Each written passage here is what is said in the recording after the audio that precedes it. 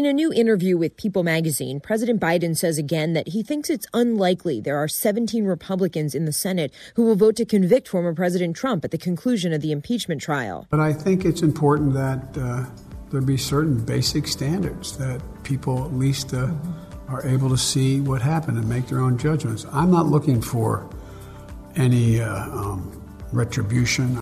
Mr. Biden saying if there were no trial, it would be a, quote, mockery of the system. Karen Travers, ABC News, Washington.